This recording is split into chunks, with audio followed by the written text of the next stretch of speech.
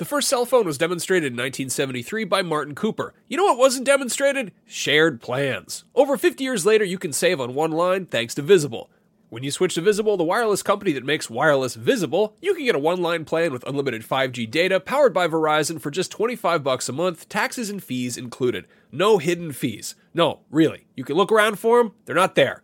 Switch now at Visible.com. Save on wireless without the hassle. Switch to Visible today and save at Visible.com. Monthly rate on the Visible plan for data management practices and additional terms. Visit Visible.com.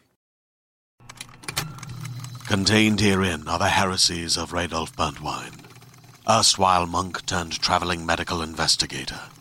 Join me as I uncover the blasphemous truth of a plague-ridden world, that ours is not a loving God, and we are not its favored children. The heresies of Radolf Burntwine, coming January 2nd, wherever podcasts are available.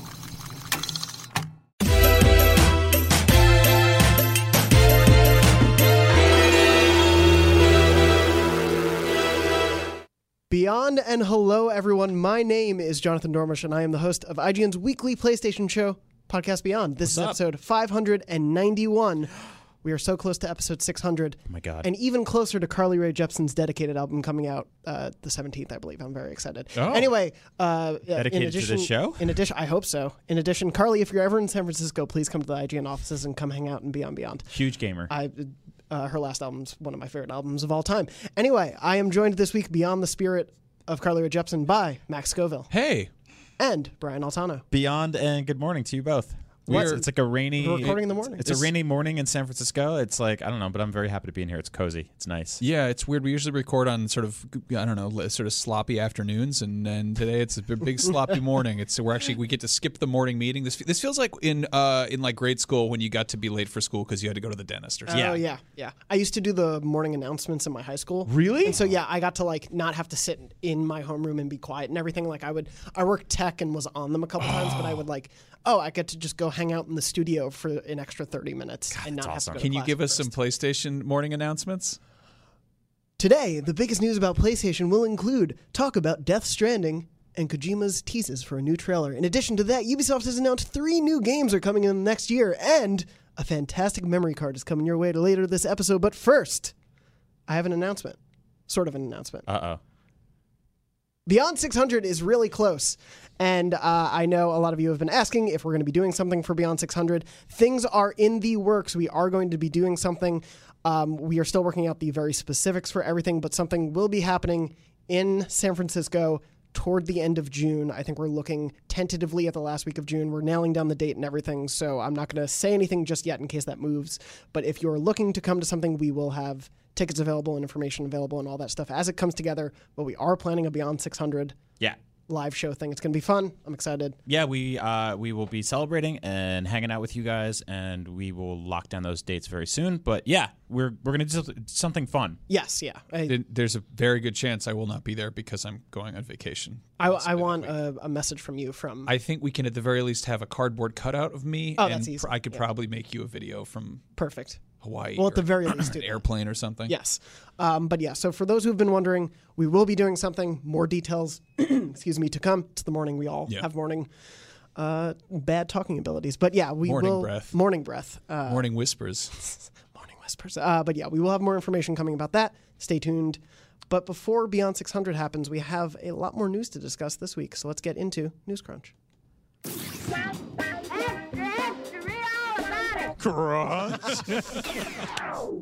Someone in the Beyond Facebook group Never fails. said, So much going on there. Yeah. I love News Crunch as a segment.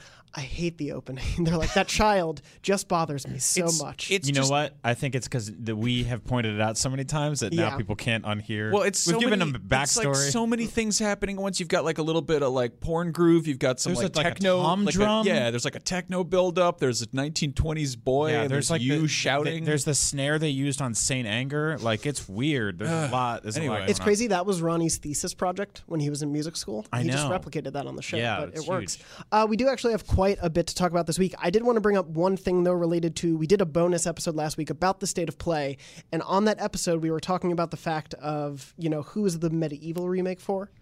Medieval. I was told I say it weird.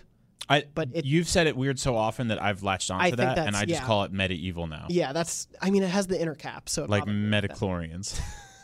But we were talking about, like who is in that nostalgia window, because it obviously wasn't at the heights of like Crash or Spyro or things like Yep. that. And Brandon from the Facebook group, which is facebook.com/groups/podcastbeyond, said, when they announced it, I couldn't believe it. I feel like they're making this just for me. He was very excited. Sean, one of the mods, I believe, in the group, pointed him out to me to let us know there are fans in the Beyond group who are excited for medieval remake. No, that rules. yeah. That totally rules. I think that's like what's the cool thing about one of the only good things about getting old and still playing video games is that if you live long enough, you might get to see some of your favorite games get remastered, which is really cool. Which is awesome that happens so frequently Yep. these days. Moving into the news, though, one thing I want to talk about, we've got quite a bit of Ubisoft to discuss. The first piece that I want to talk about is that Ubisoft basically kind of trolled us all yesterday, or maybe, if you're suspicious. So anyway, the long and short of it is, the creative director of The Division 2 tweeted out working on the new Splinter Cell with, and added a couple other directors at Ubisoft Games, and went on this longer tweet of like, and it's a crossover with The Crew 2 and whatever, and then tweeted out, please don't retweet, et cetera, and then tweeted out some of his messages with one of the PR representatives from Ubisoft. And then Ubisoft gave us an official comment, and I'm going to find it very quickly, but essentially they called it a joke. They said, his tweets, Julian was obviously joking, as Julian likes to do. It looks like our creative directors are having fun right now. We do not have any announcements to make at this time. But essentially... You can't joke about that. Yeah, in the age of Twitter as it is, and people saying things all the time, but essentially, for a brief 20-minute window, it seemed like a new Splinter Cell was in the works, officially, accidentally. No, I mean, you could literally go on Twitter and just verbatim write the "why did the chicken cross the road" joke, and you would have thousands of people being like, Where's the chicken? Like, people take things very literally on that website. Yeah. It's very hard to infer tone or sarcasm or humor or anything like that. And so I saw that and I was like, oh, he screwed up, but we're getting a new Splinter Cell. This rules. Same. I forget which one. It might have been the last or the second to last Splinter Cell. I got really into Blacklist, maybe? Blacklist was the last one. It was Conviction, then Blacklist. Yeah. I loved that game. Yeah. Like, I thought that had, like, pretty much it crystallized my favorite parts of the original franchise and then built a bunch of cool stuff on it. Had like multiplayer stuff that I didn't really mess with too much, but that game was a blast. Sorry, Matt. I completely I was never really into Splinter Cell, but I did a bunch of I think preview coverage leading into that, and it was interesting because it felt sort of almost neck and neck with the Tomb Raider reboot. It was around the same time frame, and they were like, let's take sort of the sort of nuts and bolts of this franchise and go back to it, and it was like, it was very much, it wasn't quite open world, but it was that wide linear. Yeah. It was like, you can be quiet or you can be loud, you can hang off the ledges and whistle to get people's attention, and we got spies versus mercs, and then it kind of came and went, and it felt like, it was obviously, I thought it was going to, we'd get more sequels, but where are they? It just kind of disappeared, sort of like Prince of Persia did for Ubisoft. My thing is, I think whether or not this was an actual joke, I think he probably was joking, but I feel like there has probably been a Splinter Cell in the works at Ubisoft at some point in the last few years, or it's something they're thinking about. What's interesting to me, like on that note, because they keep mentioning Splinter Cell. It's referenced in Assassin's Creed Odyssey. They brought Michael Ironside back for a mission in Ghost Recon Wildlands DLC. Like, they continue to bring up Splinter Cell. No, even seeming his to set the stage. His goggles have become like part of the sort of like iconography of Ubisoft as a studio. I mean, they sneak into Rabbids, they sneak into like all of their Uplay stuff. You go to their website and poke around, and it's like Sam Fisher eyes are there, you know? That's a thing people want. It's a thing people care about. It's a prestigious thing to that studio. Where is the new game? Yeah, and normally, so I don't tend to put a lot of faith in retail leaks these days, because so often it's a lot of people who put a thing they think might happen in a computer to make it easier when they have to put it in. Like, that just is the reality of it sometimes. Yeah. But the infamous Walmart Canada leak last year mentioned a Splinter Cell, and pretty much every other game in that leak has since been confirmed, announced, or was already revealed. So to me, that meant there was probably a Splinter Cell at some point that was being talked about. Maybe it's been scrapped. Maybe they're waiting to reveal it. Yep. Who knows? But I did want to mention, continuing into the Ubisoft news, they just released their yearly earnings report for the last fiscal year, and also had a little bit about looking ahead to the next fiscal year, which would run from April 1st this year to March 31st, 2020. And what they said in that is that they have 4 major AAA releases planned through that fiscal year. Basically. 4. So including Ghost Recon Breakpoint. So the exact quote essentially is that they plan to reveal and then release 3 more AAA titles in addition to Ghost Recon Breakpoint in the last fiscal quarter of this coming fiscal year, which would be January to March 2020. Okay. Unless fiscal years are very complicated sometimes where every company's fiscal year is slightly different. So like their fiscal year is fiscal year 2019 to 2020, but another company might right now be in fiscal year 2020.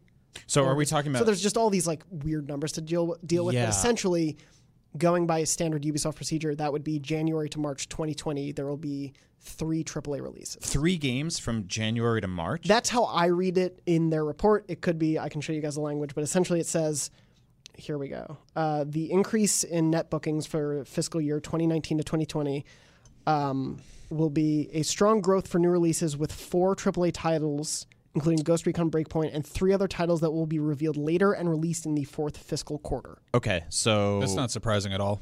I think that's pretty much on track for sort of how they've gotten better about not announcing things so far in advance. Yeah. Like when you look at sort of the scheduling surrounding this stuff, Ghost Recon Wildlands was announced at E3 2015. That came out in 2017. Yeah.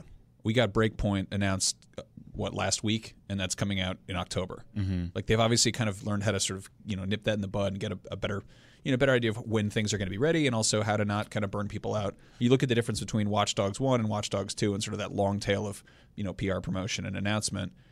It wouldn't surprise me one bit if we had, a couple more surprises at E3 that are, it's how Bethesda did it with Fallout 4, where they're like, it's out this year. Well, and they've been better themselves about that. Like you were saying with something like Breakpoint, they've been doing that with the Assassin's Creeds. They haven't really been giving those too much of a long tail. Right. To me, it feels like something like a new Watch Dogs, which we've seen some like rumors and leaks about it. It is in fact true. Are we seriously thinking that they're going to launch like a new game in January, a new game in February, and a new game in March? They could release them somewhat close to each other. Yeah, because that feels crazy. Well, so like we've seen proven success in January. Is like we've had Capcom really dominating January. Kingdom Hearts 3 was released this year in January. And Ubisoft themselves have had big success in February and March. In 2017, I believe it was. That's like Ghost Recon. That's Far Cry territory. Yeah, Ghost Recon Wildlands. For Honor was announced or released in February, I believe. Far Cry we get a lot. If not in December's, we get it in the early parts of the year. We've kind of learned to expect. I feel like there's when did Far Cry 5 came out? That was a fall release, right? I'm trying to remember that. I know that Primal and Far Cry New 5 Dawn. was March 27th. Yeah. Okay, so I think it was Far Cry 4 was a December because release. 5 and Okay. New Dawn were like just around a year apart and used the same map, and there was a lot of deja vu going on playing those games because I was like, oh yeah, I've been here and done that. New Dawn was also announced like less than a year out from that. That was a June announcement, and then that was dropped. an E3 thing. Yeah. A Far Cry shaped thing to sort of cap off the generation feels right. I would say that we will not see a new Assassin's Creed thing. They just launched that massive new update. episode 1 of the Fate of Atlantis DLC, which functionally looks like I haven't gotten to it yet. I'm still working my way through the other DLC, but it feels like a new full game. And that's their focus for this year. Totally. And Assassin's Creed is also like usually a pretty big fall franchise. Yeah, it's definitely a fall game. I could see them rolling out a new one next year around next gen launch. Yeah. That'd be super cool. Ubisoft loves launch titles. They do. Unless, there's the weird caveat of if Microsoft, I don't think Sony will anymore launch early in 2020. If Microsoft decides to go early in 2020 and release in March, that could change things too. I'm not saying they will, but they did release the 360 a full year before PS3 was released. Yeah, the and also Switch March release was a big one. Yeah, that's a good point. We used to think that like any console launching in the spring was suicide, and then the Switch came out, and the Switch, by the way, just outsold the PS4 in Japan. Yeah, it's absolutely crazy. Yeah. So I think a Watch Dogs thing feels right, a Far Cry thing, and then their third one, Skull and Bones. So they actually delayed Skull and Bones in this fiscal report also until after this fiscal year. It won't come until after March 2020. I think that's a ways off. I think the third thing will be some sort of all ages thing. They've seen success working with the sort of Mario Rabbids thing. They saw the opposite of success with Starlink. Unfortunately, yeah. I think I don't really. Rabbids are weird because like you don't think of them as like a thing at all, and then you go to France and they're everywhere, and you're like, I don't get it.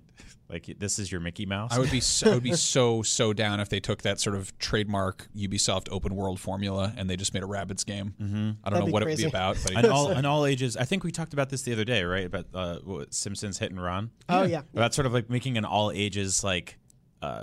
I don't know, open world GTA style game, but it for definitely kids. seems in Ubisoft's interest to make something for all ages, like seeing them do things with Starlink or seeing Mario plus Rabbids. Like obviously they do want to appeal to beyond a like hardcore mainstream gamer crowd sort of thing. Like they want something that can appeal to a younger demographic and parents would be okay buying all the time. So that wouldn't be shocking if they do a like major AAA. They do also have Prince of Persia, which they've been sitting on for way too long. I feel like that's kind of come and gone. I don't think they're. I mean, I could be totally wrong here, but I feel like I don't know. I feel like that they kind of pivoted what the core of that game was into sort of Assassin's Creed, and made it like not just. I mean, I don't know. There was like the wall running and climbing and stuff. It's also I don't know. They were like it's Prince of Persia. Anyway, here's the movie starring like Jake Gyllenhaal and Ben Kingsley. It's like, yeah. Okay. All right. Yeah, it's definitely a different time. I liked that sort of like reboot remake for its art style and everything that came out in the 360 PS3 generation, but it seems like they very clearly, when Assassin's Creed took off, that became their stealthy or like climb all over, like which I think also kind of contributed to Splinter Cell going away. Mm-hmm. It also, in terms of stealth. I can't even imagine them doing like a linear narrative-driven single-player game these days. They are games as a service. Yeah. Also, I mean, there's a bunch of stuff we're forgetting about. There's all the big sort of more familiar franchises that have characters and mascots and whatnot, but they also have like Steep and Just Dance. There's Just Dance, and then there's Drive Club? No, Driver. What am I saying? Driver, and then The Crew. Yeah.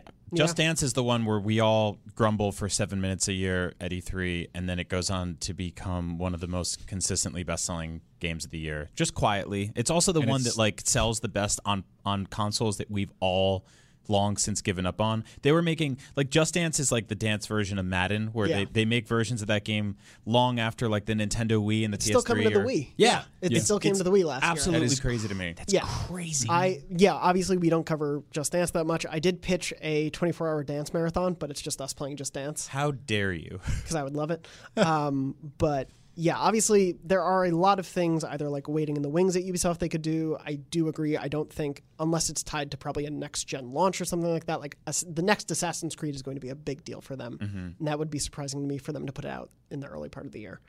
But obviously we have no idea about what those three games are exactly, but we will have the E3 press conference that Ubisoft is doing, so hopefully that gives us a better idea of what's on the way from them in the early part of next year.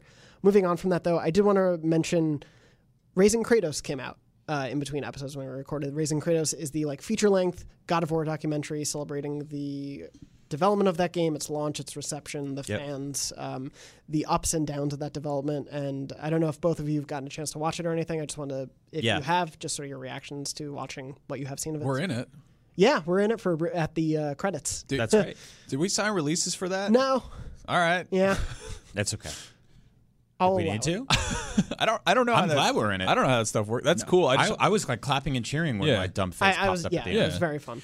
It is a beautiful, haunting, inspiring tale about like the sort of highs and lows and sort of perils of video game development. It both makes me go, oh, that would be a really cool thing to do someday, and also, oh my god, that sounds like the most terrifying thing in the world. Like this is a success story about when a bunch of people come together with a vision and pull something off, and there's so many versions of that don't get documentaries, where games come out and kind of get like 5s or 6s, and everybody went in with the right intentions, and something just crumbles.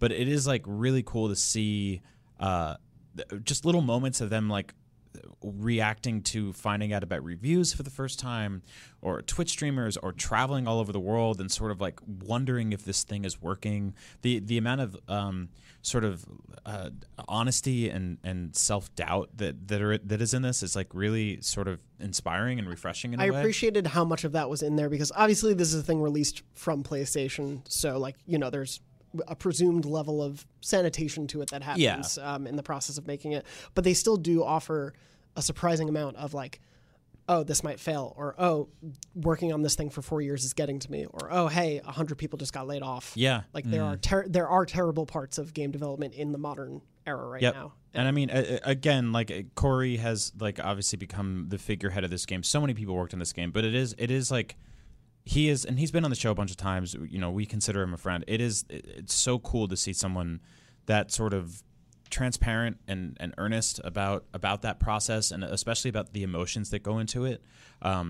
I think I recoil a lot when I see a lot of people in the audience and even press say things like, oh, their developers are lazy, or like they didn't try hard enough for this. Like the amount of work that goes just into a door in a video game or an axe is just, there's just so much. And to see so many people working on this and then like basically burst into tears when the reviews come in and stuff. And yeah, and I mean, obviously, like Corey is like he's wonderful, and he's become sort of the face of that studio. But that game is as triumphantly phenomenal as it is because of clearly a lot of really, really just great teamwork. Yeah. And just I don't know. Yeah, I appreciated the focus that they put on not just Corey, and whether it's the leads of the different teams or what seems to be Corey's like unsung hero, Yumi Yang, producer on the game, like things like that. Or there's like a very insightful moment where it's Yumi and Shen Studstill talking about like, hey, obviously a lot of crunch time happens with a game like this. How has it been having, though, like a family here versus like, you know, unfortunately having to miss some stuff with your family at home? And Shannon like just openly goes, I don't want to answer this question right now. Like there are very revealing moments about things like that. Yep. But it also points to here's what the animators had to work on. Here's what the narrative team had to work on. Here's what all the different departments to a certain extent had to go through to bring this game to life. It was I've done like a couple dev studio visits in my days, and it's like it's always fascinating to see something go from sort of concept to completion in that regard. And seeing somebody like pass a sketch down the hall to the 3D modeler, who then passes it down the hall to somebody who's doing texture work, and just to make one tree or one character. I've always been fascinated in sort of like BTS stuff and how stuff gets made, and I really hope this becomes something we get to see more of. And I do appreciate, like you hinted at, Jonathan, that like this is obviously a piece of PR material from Sony, but there are moments in there where you find vulnerability that they didn't just gut out. And I appreciate that, because that's part of the story, is that things are not easy to make. I think it's also really incredibly important to sort of show how things are made, and to not just make them like, it's not just, you know, people put math into a box and cowboys come out. Like this is a lot of people's time and, you know, blood and sweat and tears and all that. And it you know, yeah, Sony's doing this, but that's good. Like it's good that a company is being like, I think there's such a weird, because games are so rooted in sort of like tech business, you know, as opposed to like the entertainment industry. There's things are kept much more buttoned up. Like, I would be surprised if we saw something like this from Rockstar ever. It would be really cool if we did. If they did, I feel like it would be, you know, they'd hire like Werner Herzog to do it or something. But like, you know, there's this mystery, and the weird part of it is like, it's not it doesn't have the same amount of movie magic. It's like harder work, and it's less cool to look at from a distance. Yeah, it's a lot of people sitting at desks, you know, and it's like sometimes there's cool stuff on the desks, and sometimes they're like, yeah, let's build an actual axe and mocap it or whatever, you know. But like, it's not like, oh, like Steven Spielberg built a giant boulder and pushed it down a tunnel. Like this is, you know, it's a lot of, you know, like hard, heavy lifting that's tedious, and I mean, there's an actual grind there. Yeah, and even a game like this where it's very cinematic, obviously, you know, they show a lot of the mocap, and a dramatic moment is them poking a plastic knife into a foam square. Right. As the, you know, one of the big emotional moments of the game, and it's quite different than you can go, we're in the deserts shooting Star Wars, and totally all of this incredible like work done to their costume and everything. Here's like, Daisy Ridley's stunt double flipping over a TIE fighter. Here are 700 dots on Christopher Judge. Yep. He is Kratos. I mean, it's like games are interesting because they're highly interactive, which is different than something like The Force Awakens, which you just watch and it unfolds in front of you. But our base expectation with video games is that they work perfectly, and when they don't, our impetus is almost to take pictures of it, and we've all done this, or like take videos and be like, ha ha ha, it broke. And yeah, because it's funny, right? Because it's like it's this cinematic, serious world that occasionally like a guy gets stuck in a wall or like somebody falls through the floor, and that's hilarious. Built a microcosm out of nothing. Yeah, and so that's really cool to see, sort of that entire process going there. And I think honestly, it's like if you're a budding game developer, you're an artist, dig into stuff like this, watch stuff like this. Also, shout out to people like Danny O'Dwyer making No Clip, which is like a tremendous video series about how video games get made. There's all these documentaries on Netflix, Chef's Table and Street Food and all this other stuff. And I love them all because I love eating and I love food and I love cooking. But I think a lot of people have a disconnect with sort of how stuff gets made. And it's really fascinating. And I promise you, like, once you start digging into it, you'll have a deeper appreciation of the art and the things that you're purchasing and buying. And it might even inspire you to start making stuff of your own. Absolutely. And Corey brought up a good point on Twitter because a lot of people have obviously been like, awesome, thank you, Corey. And Corey was like, hey, thank you so much. Like, this is tremendous, all this outpouring of support. Do this to other devs. Yeah. Like, thank them publicly. Thank the people who make the stuff you love and show them that, because obviously in a grind like this, where he's pretty open in the documentary of how much this got to him at certain points, it is nice to know that there are people out there who are so thankful for what you make. Yeah. Yeah. It's also, I mean, there's the sort of auteur problem, which is obviously so many people work on a game and do so many different bits and pieces, and every studio is a little bit different structurally. And you kind of have to have somebody who's like, who's a good face for the project, and you cart them out and you have them sit on a couch and, it's Corey or Kojima or, Ted Price from Insomniac or whoever it is. And it's like, this is to be like, this person made this thing is totally disingenuous. And there's so many people who do little tiny things, and they're not always even allowed to say, I did this thing. Like there can be the person whose job it is to make bushes, and they work for a company that is, 20 minutes into the credits for some massive open world game because they work for some subcontractor studio. And they're like, what if they're really nice bushes? They can't even be like, those are my bushes, Mm-hmm. It's game development is obviously going through, I think, a big transformation on that side, and it's nice to have a window into it like this. Yep. And I hope we see more things like this, like No Clip and things that show us. A bit And more this Raising Kratos is on YouTube. It's on PlayStation's YouTube. It's free to watch. It's roughly 2 hours long, but totally worth watching. Watch it on your TV if you can. Yeah, it's a really well shot documentary. Moving on, small thing I want to mention: the top April downloads for the PlayStation Store were revealed in between episodes. Top PS4 games for April: Mortal Kombat 11 was number 1, Days Gone was number 2, and World War Z was number 3. For PSVR, Beat Saber still number 1, still one of the best PSVR games. Wow. Job Simulator was number 2, and then Super Hot VR number 3. Not a total surprise there. Days Gone obviously came out the very end of the month. Mortal Kombat had a couple days ahead of it. Yep. We'll see what the May charts look like as well, but I'm not surprised to see both those games up there at all. Moving on from that, also wanted to briefly mention, because I know there are some fans of it in the Beyond audience, Dauntless has a final actual release date for PS4 and Xbox One. It's coming out May 21st. So we'll have more on that. Casey DeFreitas on our team has been covering it quite a bit. She'll have more to say as we get final code for that game and actually play it, so look forward to more of that coming soon. In addition to that, obviously Red Dead Online got a huge update. It's out of beta now. It is like a full release sort of thing. So our Wikis team and John Ryan, who's been on the show a few times, will obviously be jumping into that and having a lot more coverage on IGN as well. That has it's like a story-driven update. Yeah. Which is really interesting because they pretty much stayed away from that kind of stuff with GTA, but we're already getting it for Red Dead. I mean, there were rumors for years about like, here's our new story content, or they're working on like basically an addendum to the core story of 5, and now Red Dead's already got more stuff out. So if you want more of that, it's there. I got really excited the other day. Obviously we're going to get GTA 6 at some point, but those games are so sort of singular and so few and far between. And every time one of them comes around, it's like we get so hyped about it.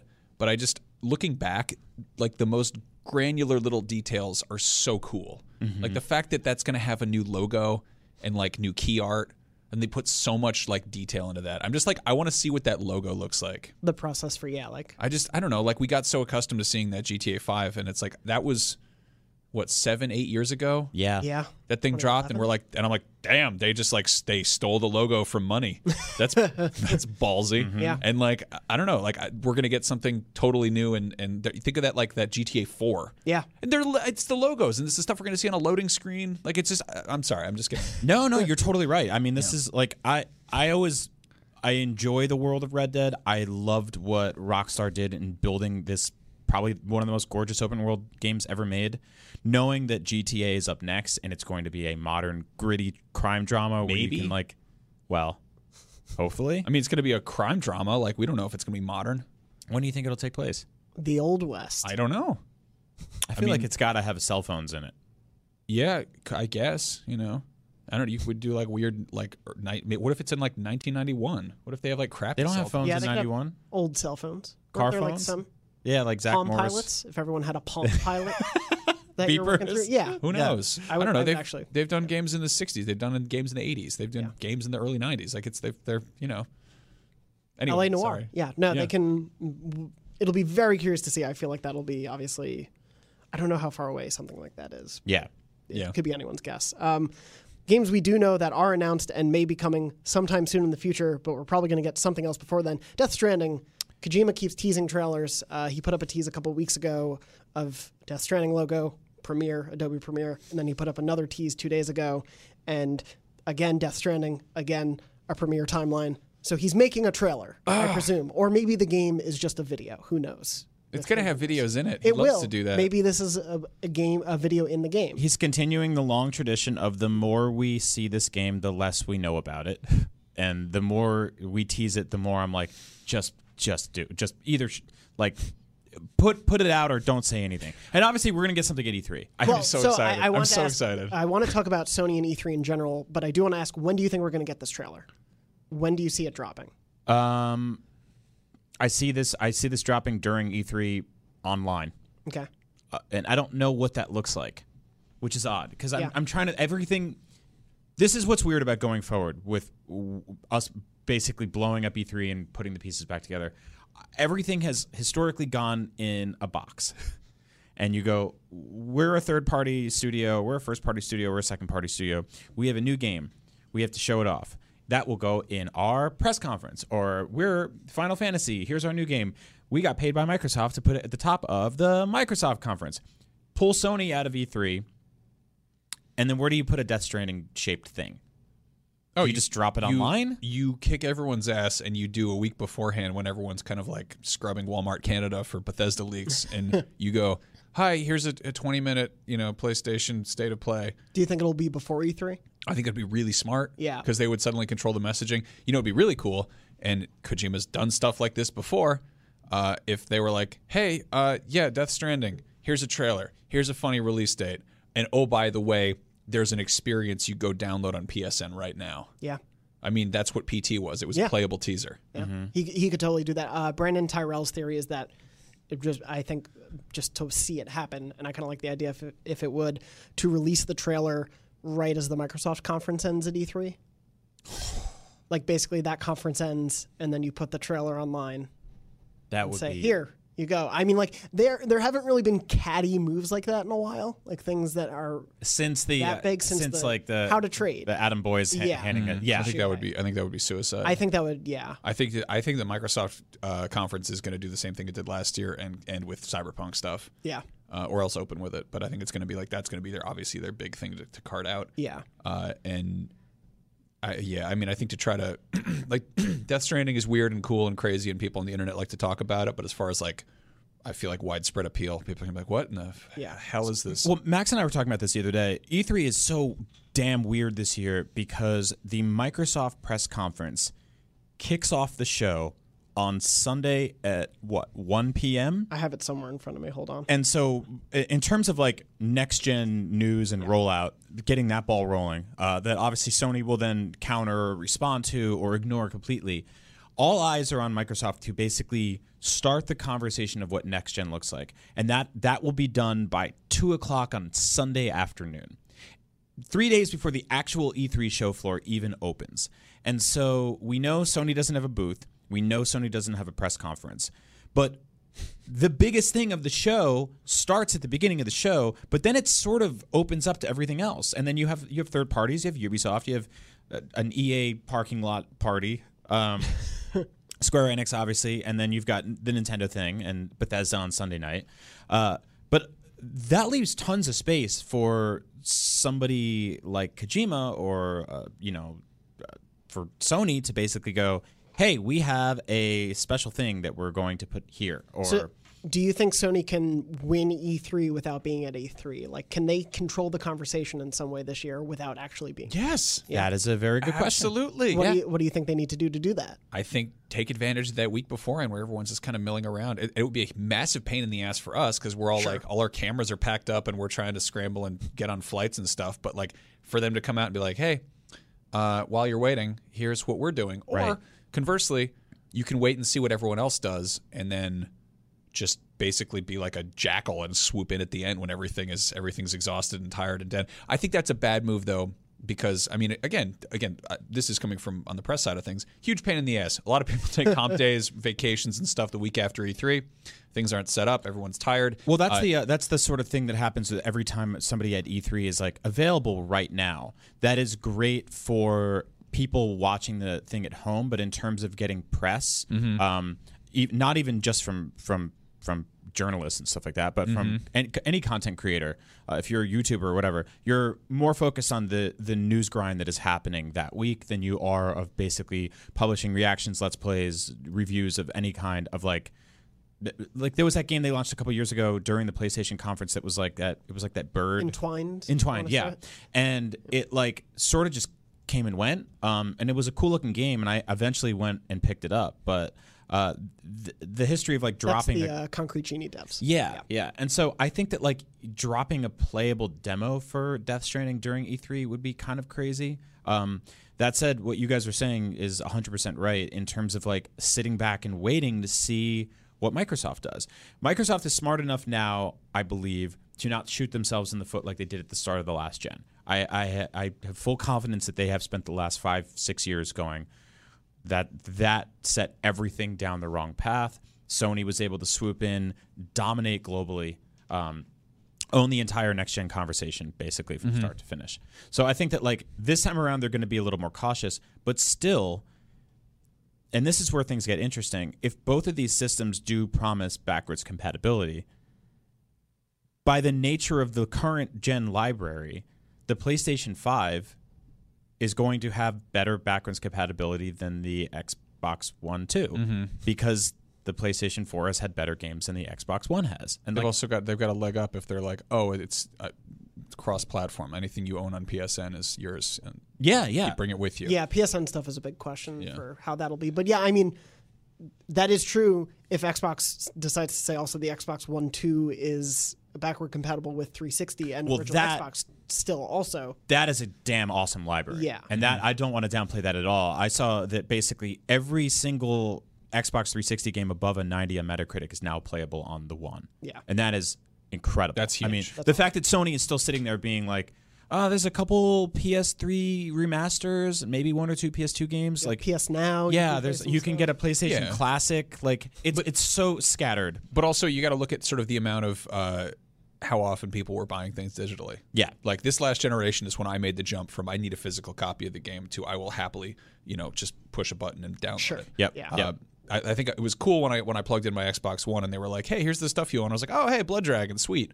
A game that never came out physically. Yep. And it's like, there's a handful of things like that on there. But then I'm like, Milo, the hell are you? I also I don't know, we heard at last year's E3 that Xbox came out and they basically said, like, we care about the future. Here's our plans. We're ramping up these brand new studios. We're going to have like this library of brand new exclusive content. They've swooped up like incredible AAA developers from all over the world who've worked on some of the biggest franchises ever in very key roles, and they're building this future-facing library of exclusive games. I don't know when that will be ready. I can't bank on that as a consumer going to buy their console on day one, that one day I'll be able to buy something cool. But we could find out at E3. We could find out at E3. And that's what I hope to see, right? Obviously, because I'm pretty agnostic. I'm on a PlayStation show, but I've owned every Xbox ever made. I'll continue to. That said, it is quantifiable what Sony has right now that is not out, and that's Death Stranding, The Last of Us 2, and Ghost of Tsushima. That's just the big three ones right there. Not even counting whatever Guerrilla is working on, and whatever Santa Monica is. Working on. You have big studios that have big projects in the works that we don't know anything about, and so just kind of knowing that those are in the back even if we haven't played them and we don't even know what the hell Death Stranding is, I know that it's sort of more intriguing than like whatever some other studio I haven't even seen publish a game yet is working on. And it's crappy of me to say, but I trust the guy that made Metal Gear Solid 5 more than I trust a new studio that hasn't done anything yet, because one of them is proven. Now, I'm completely open to playing everything new that comes out, all the new experiences.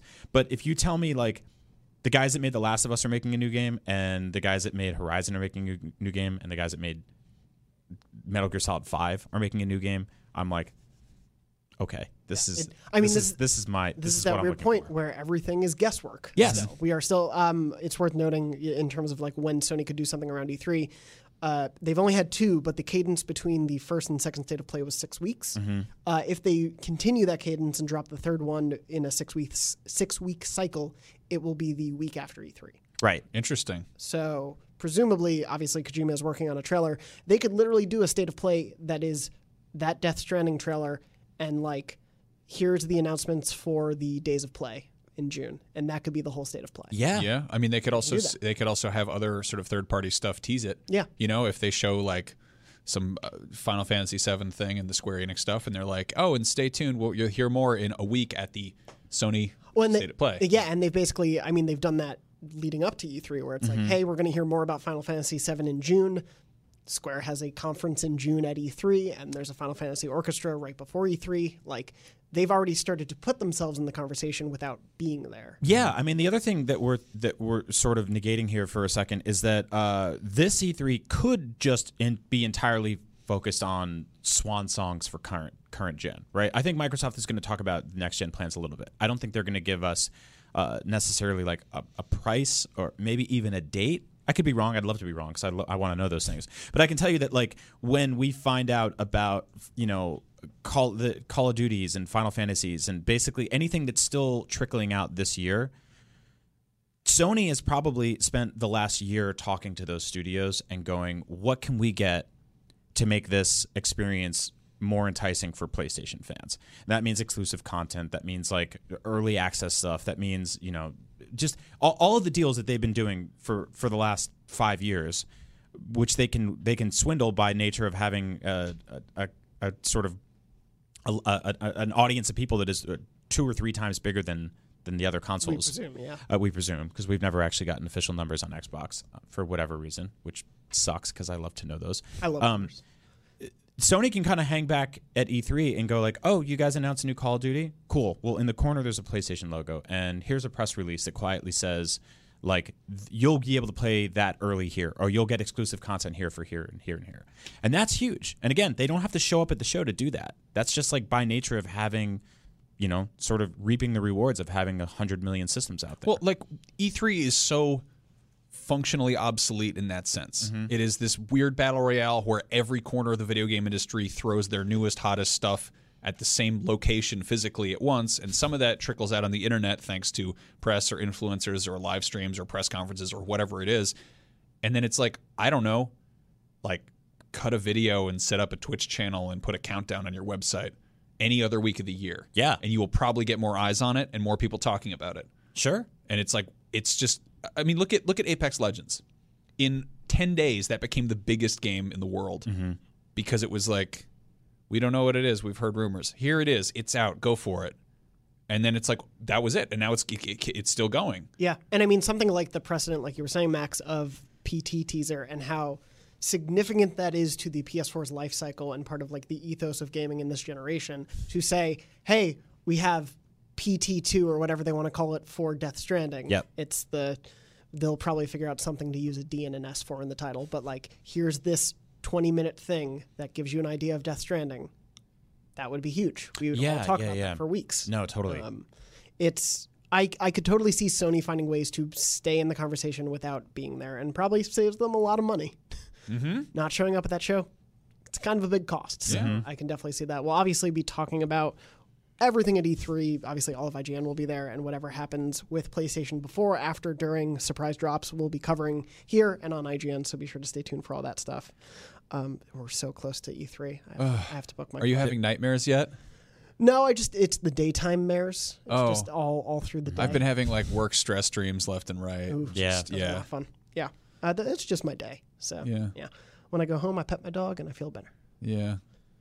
Anyway, moving on to a very fun memory card that we have. Yeah, memory card.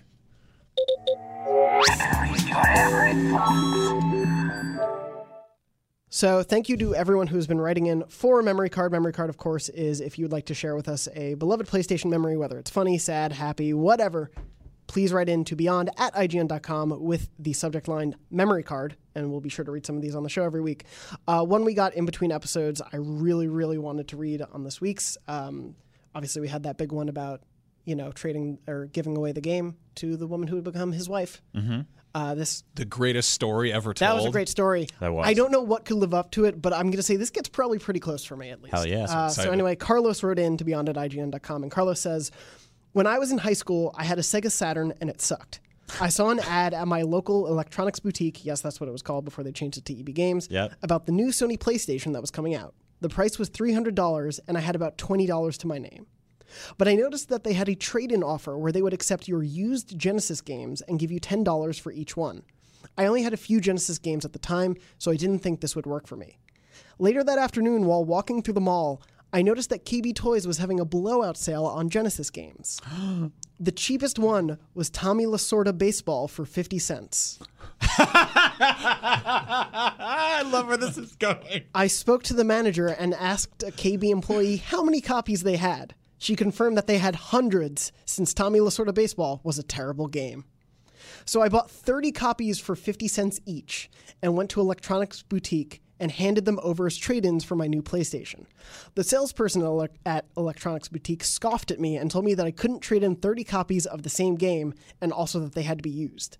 I asked to speak to a manager who agreed that they had to be used but confirmed that there was no restriction to the number of repeat titles that you could trade in. So I proceeded to open up every copy of the game so that they would be used, traded them in, and I got a brand new PS1 for $15. Get them! Oh my God! I've been a fan of PlayStation ever since. Thanks, Tommy Lasorda. I have chills. Keep up the great work. Amazing. I love the show. Thank you so much, Carlos, for writing in that story. God, I love that story. That is insane. I read it. I was like in an Uber to a movie, and I was like, "Oh, a new memory card. Let me check it out." And I read it, and I'm like, "Okay." The headline is "Memory Card or How I Got a PS1 for $15," and I'm like, "Okay, let's see." He probably got it at like a used garage sale or something like that. And yeah, that has layers. Oh my God! I love How did it. EB Games outlive KB Toys? I know, right? That's the weird question there. with sale trade-ins like that. What the hell? That's You know like what? that- I think they went and they turned around and they sold every copy of Tommy Lasorda's Baseball for $15 and they made the money back, whereas KB just made 50 cents. Yeah. They took the L on that one. Wow. Good God, that's amazing. Anyway, Carlos, thank you so much for that story. I absolutely love it. If you have a story, whether or not it can live up to that, don't worry. We want to hear all of your memory card, your favorite amazing. PlayStation memories. the best stories. This Yeah. is They're so really good. great. Yeah, I really thank you so much to everyone writing in. We're on a little bit of a time crunch, so can't read too many, but we'll read more in the future. Time crunch. God, someone make that game with us in it. Time crunch with the news crunch theme. That'll be awesome. Time crisis, but everyone's made out of snack foods.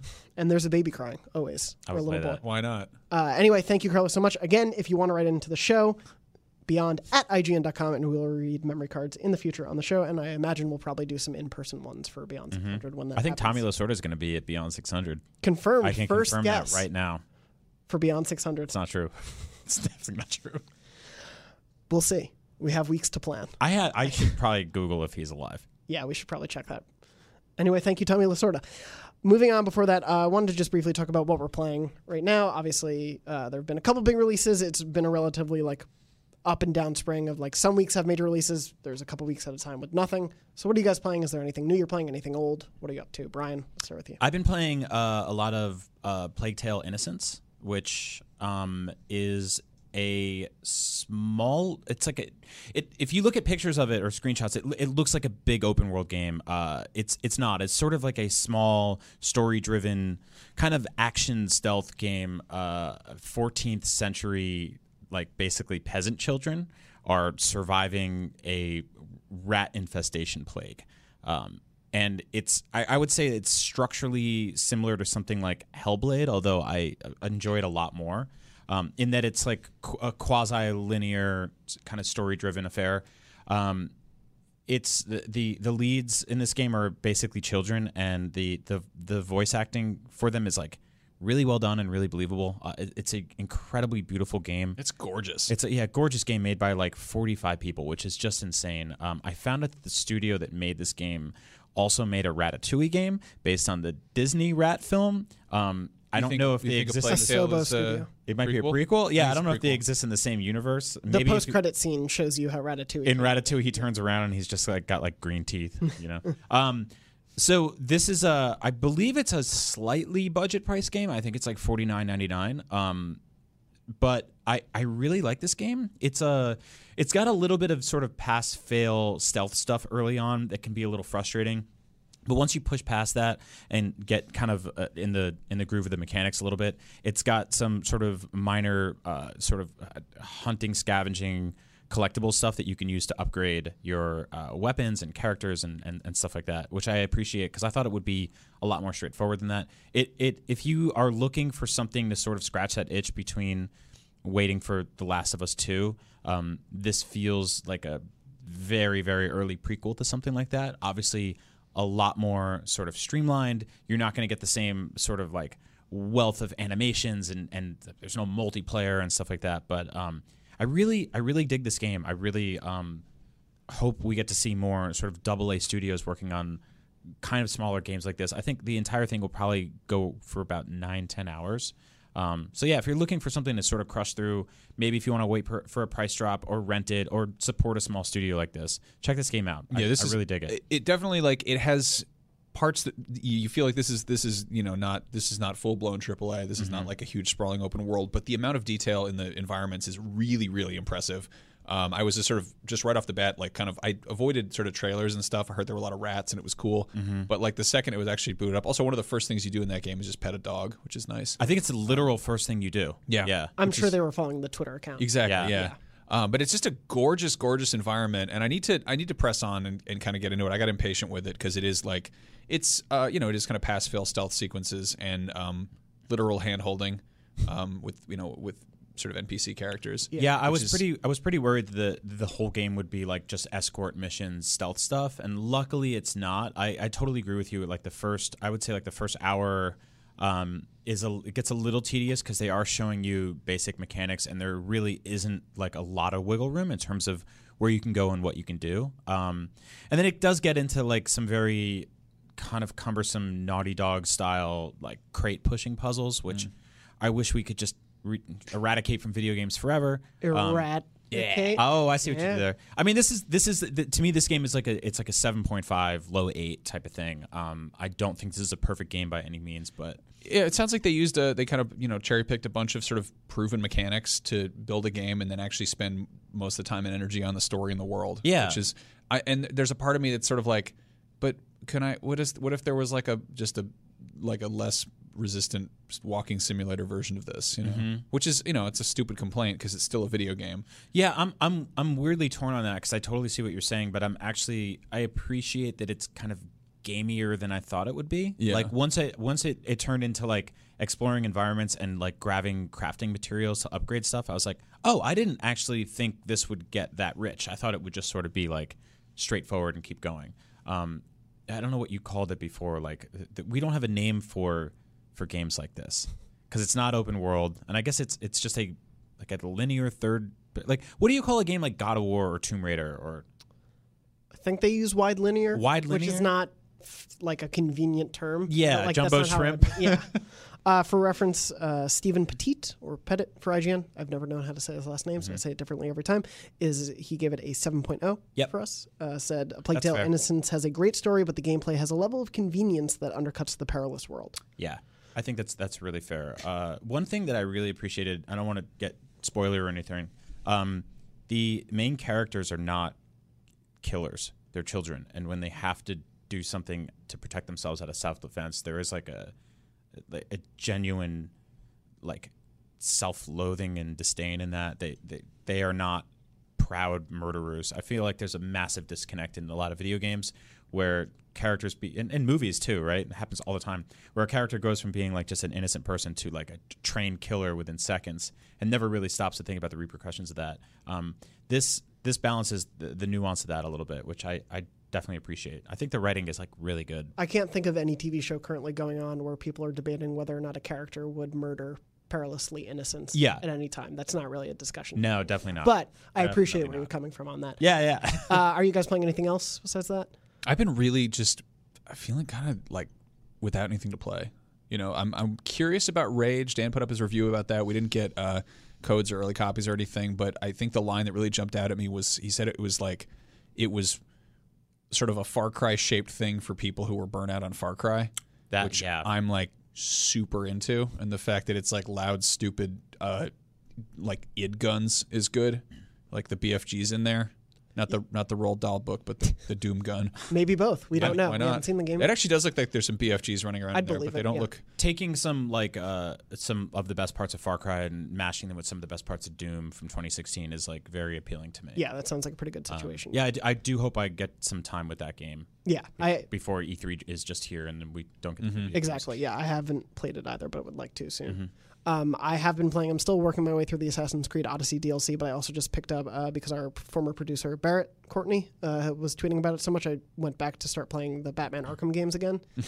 I'm in Arkham Asylum still. But man, did they patch it or something, or like what happened? There was just Return to Arkham. Like I just felt like doing it. He was going for the platinums. Like he wants to go through it all again. They're like his favorite games of all time, and I was just like, yeah, I like those games a lot too. I should replay them. And so I'm working my way through Arkham Asylum.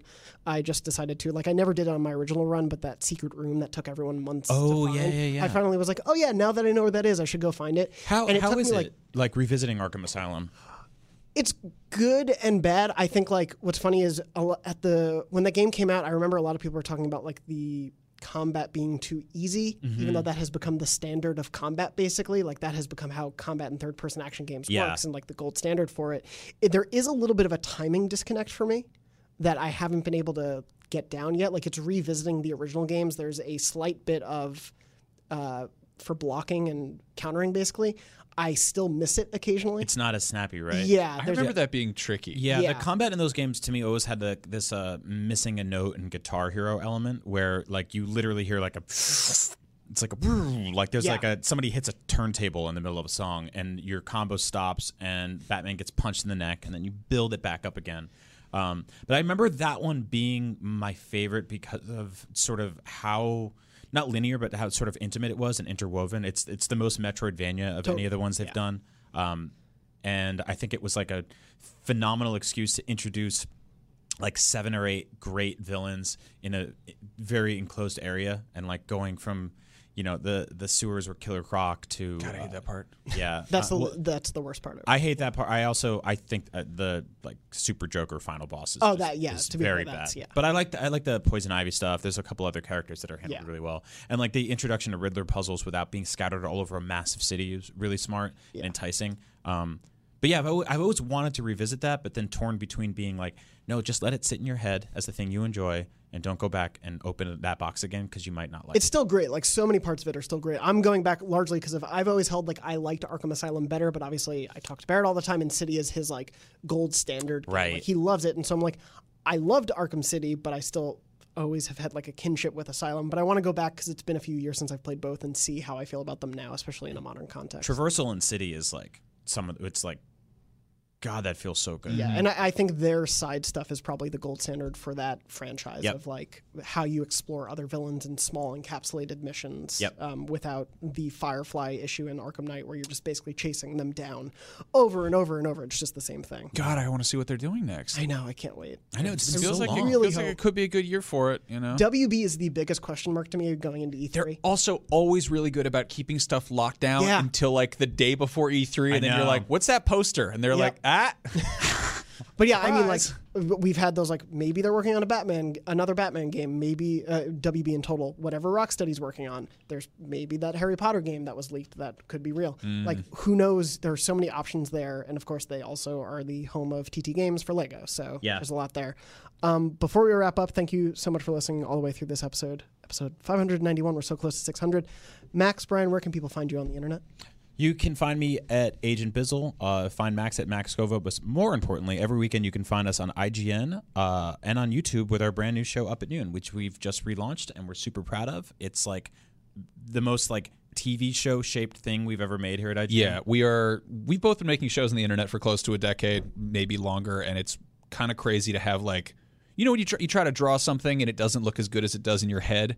This is when you draw it and it looks like it. Like, this is the show we've been wanting to make for so long. Yeah. And I think some people are bummed that it's no longer like an hour of kind of bloated, rambling live stream nonsense. There's room for that at some point. Yeah. But this is a kind of thing you can watch on your lunch break. You can watch it on the toilet. It's 15 minutes of just it very perfectly, to me, and I mean this as a compliment, feels like your brain's put on TV. Thank you. On the screen. That's the sweetest thing you could possibly say to us. It very much is you two personified into a great, encapsulated 15 to 20 minute thing. Thank you. It's very much inspired by 90s Nickelodeon, and also lots of G4, Absolutely, old sort of Attack of the Show shaped stuff. And yeah, we just put all 4 or 5 this weekend, full episodes on YouTube. So if you're looking for a cool show to marathon while you clean your apartment or whatever, it's Saturdays on IGN at noon Eastern, 9 a.m. Pacific, and then YouTube on Sundays. Yeah, that time. There's a YouTube playlist that has all the episodes on it. That's up at noon, director's cut, season 1 or something.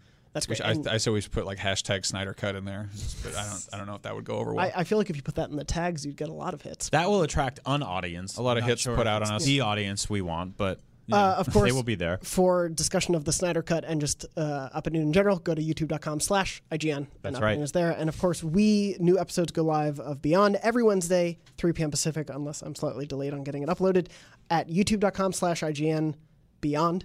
That's the full URL, beyond.ign.com, and on your favorite podcast services. Oh, and if you somehow missed our second episode last week, the bonus one we did for the State of Play reaction, go check that out. It is a full episode of Beyond that we just wanted to do for you guys. So. Yeah, it was a really fun episode. I think it was a really fun discussion, and that happened in between standard episodes. So if you haven't gotten to check that out, please go do that. In addition to that, since you've made it this far on the show, and in the spirit of being good and happy to people, if you follow or don't follow, go follow Jared Petty on Twitter. He's at Petty, Jared, and just tweet at him, "Hey Jared, you're a wonderful person." Yeah, Jared is one of the most wonderful people I've ever met. I love that man so much. So if you're listening this far into the show, go tweet at him, say nice things. He's a wonderful person. And I am at JM Dorbush on Twitter and Instagram. You can follow me there. And as always, we are so close to Beyond episode 600, but this is Beyond episode 591. And as always, Beyond. Hey there, this is Justin Bartha. I made a funny new podcast, King of the Egg Cream. It has the greatest cast in the history of podcasts with actors like Louis Black. I'm torn by my feelings for 2 women. Bobby Cannavale. You can eat it, or if someone hits you, you can put it on your cut. Melanie Linsky. I wonder what these marvelous things are that look just like boiled chicken feet. Jason Ritter. I can break things and pick locks and kill people. Michael Stuhlbarg. The whole point is to inspire people that they should make themselves better. Ari Grainer. No, don't whet its appetite. What are you, an idiot? Me, Justin Bartha. That's not just any egg cream, that's a Lemke's special. And all narrated by the hilarious Richard Kind. This is the story of Harry Dalowitz and how he rose from nothing to become New York's King of the Egg Cream. So if you like funny true stories, come listen to King of the Egg Cream, available wherever you get your podcasts.